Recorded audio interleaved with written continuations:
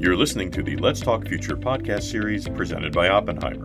If you're interested in the economy, markets, and investing in general, you've come to the right place. This series was created to fascinate and enlighten every type of investor. Curious about the latest consumer trends? How about innovations in healthcare or technology? The Let's Talk Future series definitely has you covered. Through timely and relevant conversations, we deliver some of the best thought leadership in the financial services industry. Our renowned hosts and guests explore big questions and big ideas and leave you with actionable insights. In this episode, our guest is David Wan, founder of Tidemark, and your host is Robin Graham, Managing Director and Head of Oppenheimer's Technology Investment Banking Practice. This episode was recorded on August 19, 2022. Thank you for joining us. Hello, everyone. It's Robin Graham.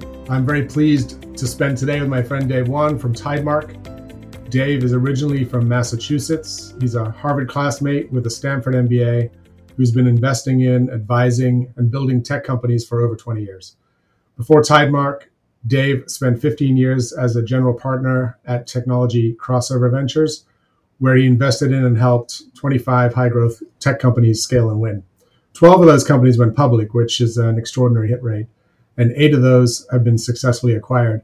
You're probably still working on some exits for the remainder, right, Dave? Still hustling hard. Yep.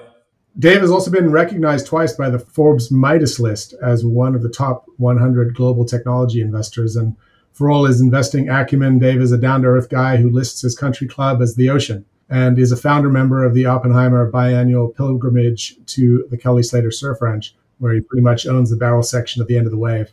It's either you or Andy on that end section. It's definitely not me, and I'm grateful to be a small part of that. Thank you, Rob. So I'm proud to add that I'm a limited partner in Tidemark, and I'm very excited about the portfolio Dave's built in just over a year since launching the firm. So let's start there. Dave, why did you start Tidemark?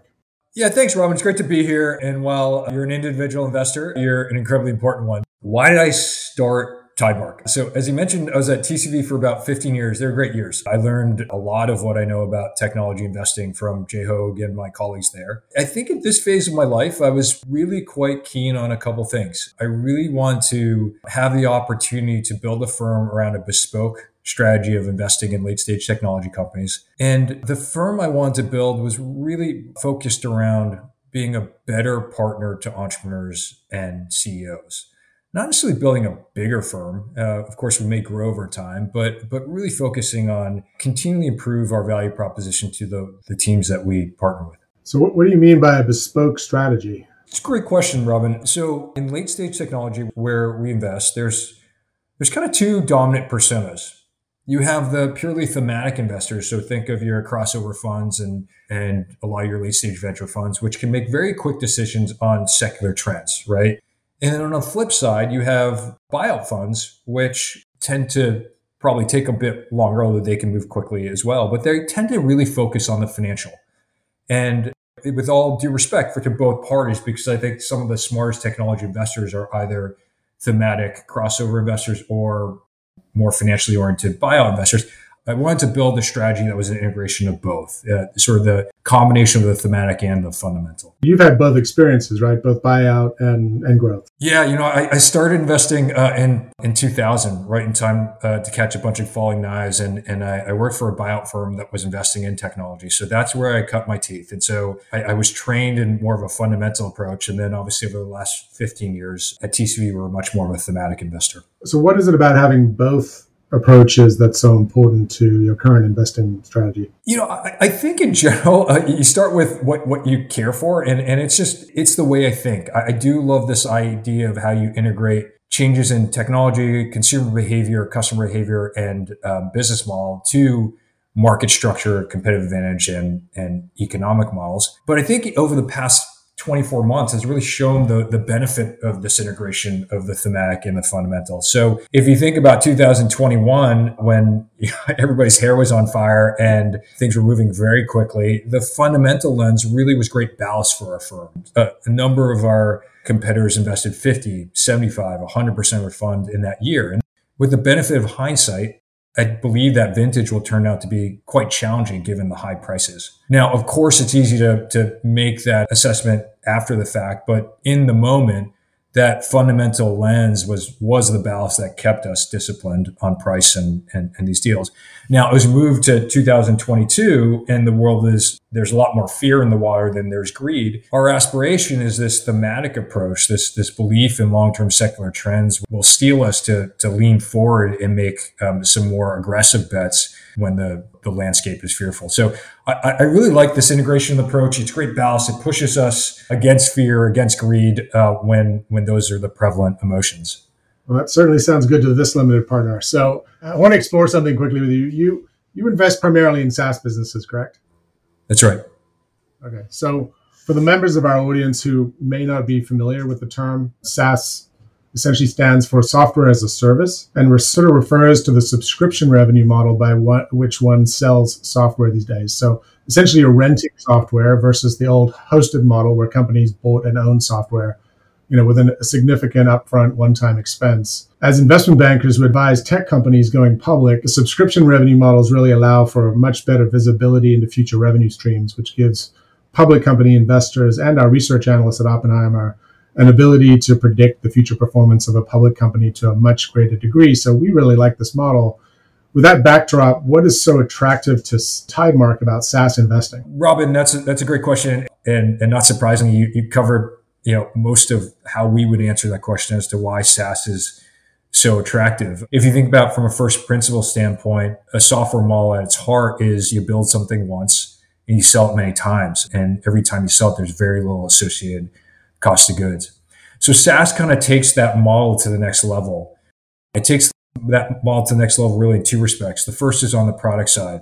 In SaaS, what you have is you have the software, the business logic, the data, all it's described as multi-tenant. So you have the same instance that will power multiple customers. So every time you improve your software, your customers will automatically benefit from that product improvement. So your customer value grows and you have very little disruption to your customer base, which the second piece is, as you described, is the business model is quite different. Rather than paying a one-time upfront license model and then smaller amounts of maintenance, it's just a single subscription payment. And that subscription payment allows you to have recurring revenues, which allow you to more predictably project your revenues and your margins going forward, as you described, but also just helps you build your business. I think the final piece, and this is a little bit in the futures, and we can talk about if you want to go into more detail, is that these SaaS models, because they have an ongoing relationship, are able to sell multiple products to the same customer. In the most extreme instance, become platforms where third parties build on them, and these vendors get to extract rents associated with it. So it really has changed. The SaaS model has really changed the nature of software and the value of the businesses. So the poster child for a epic SaaS model would be Salesforce.com, right? They were essentially one of the first ISVs to disrupt their industry by fundamentally changing the distribution and revenue model to subscription. Are there any other notable public SaaS companies you'd point to as good examples? Oh, the world is SaaS now. So obviously Salesforce in CRM, they're in a number of different segments now. Workday in its category, Atlassian, you name it, the dominant software companies are software as a service. So as you're investing across the SaaS landscape, are there particular focus areas, verticals, or platforms that you're particularly interested in, and why? Yeah, at this point, as I mentioned, SaaS really is the predominant metaphor for a software company. What we look for now is sort of that next level, that third level, where a single product company, software as a service, single product company starts to sell multi-products. And over time, they become so entrenched in the industry that they become a platform, then ecosystem. The reason why we look for those types of dynamics is generally the traditional SaaS model is a pretty linear business. By that, I mean, as you get bigger, your returns to sales investment go down because you're moving outside your core market, and you get offsetting operating leverage. So you have pretty linear growth of margins. It's not super explosive, right? But with these platform companies that have multiple products and then get entrenched and having third parties driving third party revenues as well, what you see is nonlinear growth in margin, right? So as you get bigger, things get easier. As things get easier, you make more money. And so those types of business models or metaphors are really powerful. And that's typically what we seek in a software investment. So which industry verticals are you invested in a Tidemark and what's exciting about those verticals? What secular trends is the fund exposed to as a result? Or, kind of said a different way in your language, which waves you riding in those verticals? Yeah, we're looking at a number of different areas. We're looking at, again, that business model construct applied to specific areas. So one area that we've been quite bullish on and over the last 3 to 5 years is actually more than that, is small business and vertical software. So this is software that powers things like restaurants, hotels, auto body repair shops, small mainstream business. In that case, restaurants being the vertical. Restaurants would be a vertical, hotels would be a vertical. Yeah, you got it. All right, Dave. So we noticed that you've been particularly focused on vertical software. What's your thesis there, and is it a contrarian view? Yeah, it's a great question. Yeah, we do invest across a number of different areas, but in the past 5 to 10 years, we've been very active in SMB and vertical SaaS, and it's a category I love for emotional reasons. It's a category that I love from a business model standpoint. And finally, I think it's fairly misunderstood. So let me walk you through each one of those. As you described, there is a lot of skepticism. The general narrative is that, hey, these are small end markets, at least compared to horizontal markets where you can sell your product to any company. You're now selling to a specific vertical like a restaurant or hotel. And that a lot of times your customers are small business customers and therefore are expensive to reach given the deal sizes and oftentimes churn fairly frequently given the mortality rate. Well, I think what's been really interesting over the past 5 to 10 years in many of the companies that we've been fortunate to work with, like a Toast or a SiteMind or a LegalZoom or a CCC or Xero, is that these markets actually are quite a bit larger than you expect. They're larger for 2 reasons. The first is you get much higher penetration. So if you think about it, if you're building a horizontal product, you need to build a product for almost every single industry and every single use case. As a result, these products may be really flexible, but the time to value is quite long, right? Versus if you're building for one end customer, you understand their workflow, you understand their needs. And so as a result, your product is that much stronger.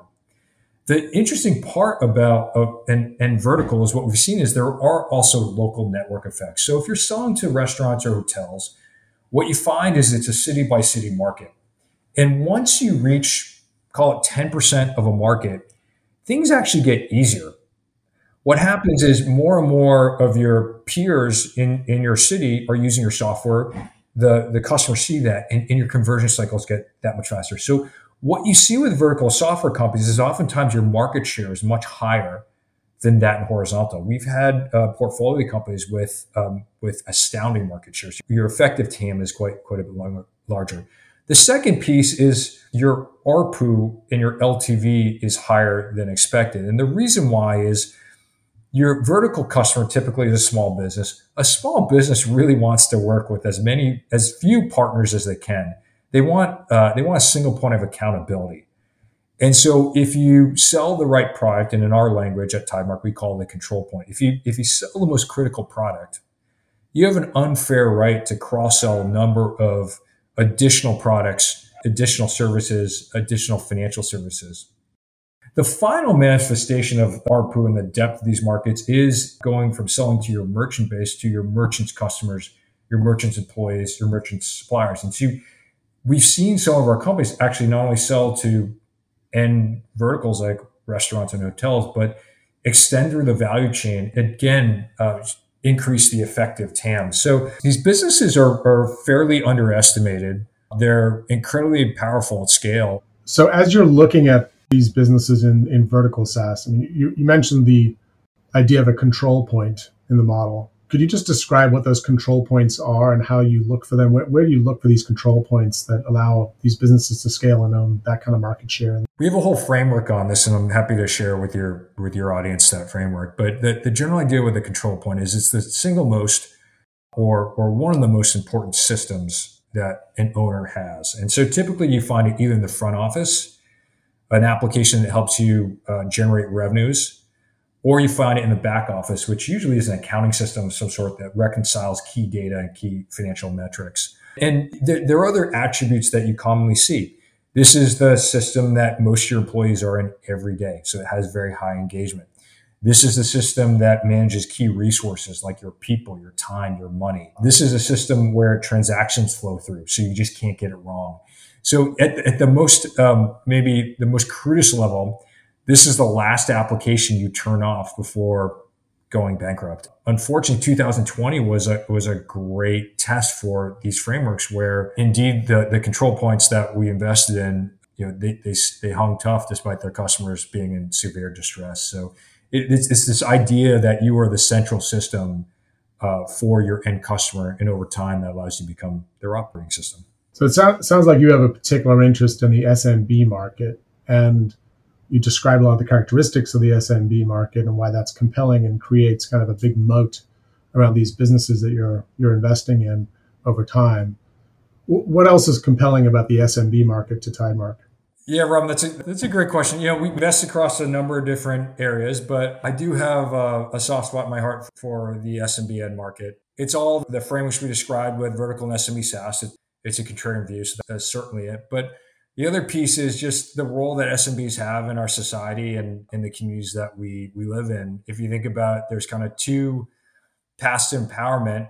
There's education and entrepreneurship, and increasingly for a new immigrant family or other folks, education is quite challenging to access. But most people can start a restaurant. Most people can start a retail store. And so it's this great ladder for empowerment that is fundamental to the communities that we live in. I think 45% of the population are employed by small business. I think this became really clear to me and made me really want to include a foundation in the Tidemark story during COVID. I saw it from two directions. The first is, I was on the board of Toast. I still am today. And I saw at a high level the impact of COVID on the restaurant industry. And then in our local neighborhood, Mama Coco's, which I know you frequent as well, like you saw Omar and his journey through that time.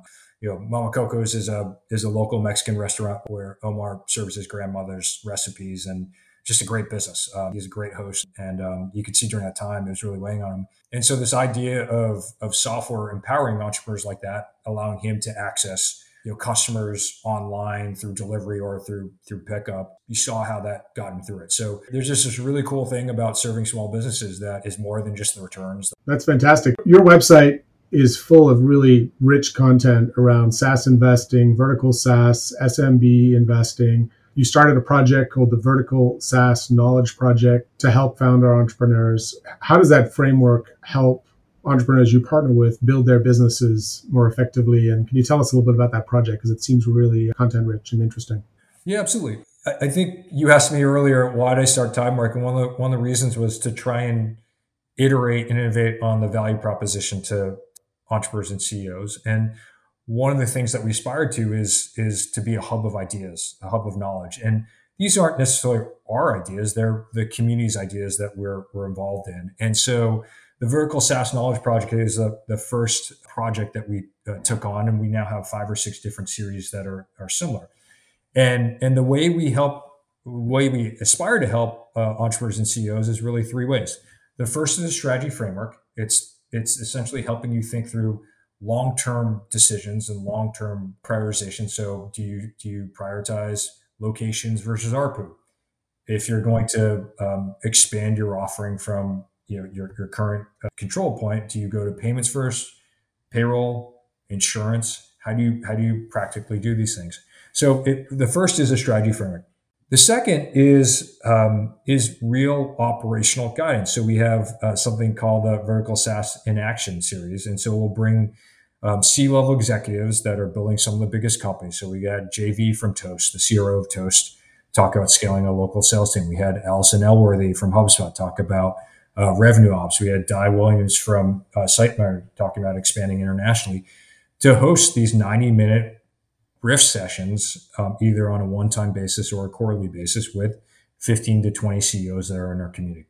The final way we do it, the third way, is through success studies, having them present their stories, having people that are in our community that aren't necessarily investees present their stories and really inspire this next generation of entrepreneurs. We feel like that's just as important as the more operational and tactical advice. I think both are great, but inspiration does. Building these businesses is hard work and momentum businesses, and inspiration is just as important as the operational. Well, it seems like you're doing a lot to help entrepreneurs in the software industry. So can you tell us a little bit about the portfolio? How big is it today? How many more companies are you planning to invest in out of Fund 1 over what period of time? Yeah. So we started in 2021. And as I mentioned, through some tough discipline, we were very careful with our first year of deployment. We have a lot of dry powder and actually are looking to be very aggressive as we go through the next couple of years. So you should see us be fairly active through the course of the end of this year and into the middle of next year. I think we'll want to have a portfolio where there'll be 20 to 30 companies. There'll be some core deals that are anywhere from 5 to 10% of our fund, and there'll be some smaller deals for exposure. But that's kind of the portfolio we're looking to put together. Sounds like a great approach, Dave. And we look forward to working with you on that. It sounds like you've got a really interesting and unique model with the Tidemark Foundation and its philanthropy. Could you tell us a little bit about who that foundation supports? What are the areas you're passionate about putting that capital to work in? Yeah, the three main areas. And again, you got to build the firm first. The order of operations is build the firm, invest the money, generate carry so that you can give. We did want to get the foundation in the world, so put a seed gift into the foundation. So it already has started to give. But the three areas are Main Street empowerment, so supporting local and small businesses, the Main Street merchants. So that's number one. The second is sustainability. And the third is mental and social wellness. We've given to three organizations. We're a founding member of Stanford Sustainability School. It's a great initiative that we've known for a little while. SeaTrees, which Robin, you're involved in as well, which is this great intersection of surf, which you and I both love, and sustainability. And then we did give to actually a hospitality technology consortium that was supporting refugees in Ukraine. So again, we're early days there. You should see a lot more from us in the next couple of years. We're candidly focused on the firm first, but it's been fun to get out there and try and make some impact. Well, it's good to have a real purpose to the work you do outside of championing entrepreneurs and raising and giving them growth capital to build huge businesses. So Dave, thanks a lot for explaining what you're doing with Tidemark to our audience today. I know that everyone will have found it incredibly educational and interesting. And with a little luck, maybe we can get some Oppenheimer clients into Fund 2. Yeah, fantastic. Yeah, great to chat with you, Robin. Thanks for having me. And thanks for all your support and partnership and friendship. Thanks for listening to this episode of Let's Talk Future. We know your podcast listening options are endless, so we're glad you're spending time with us. Don't miss out on our next episode. And remember to subscribe today. Join our community to expand your thoughts on business, the markets, and the dynamic forces affecting them. It's time to talk future.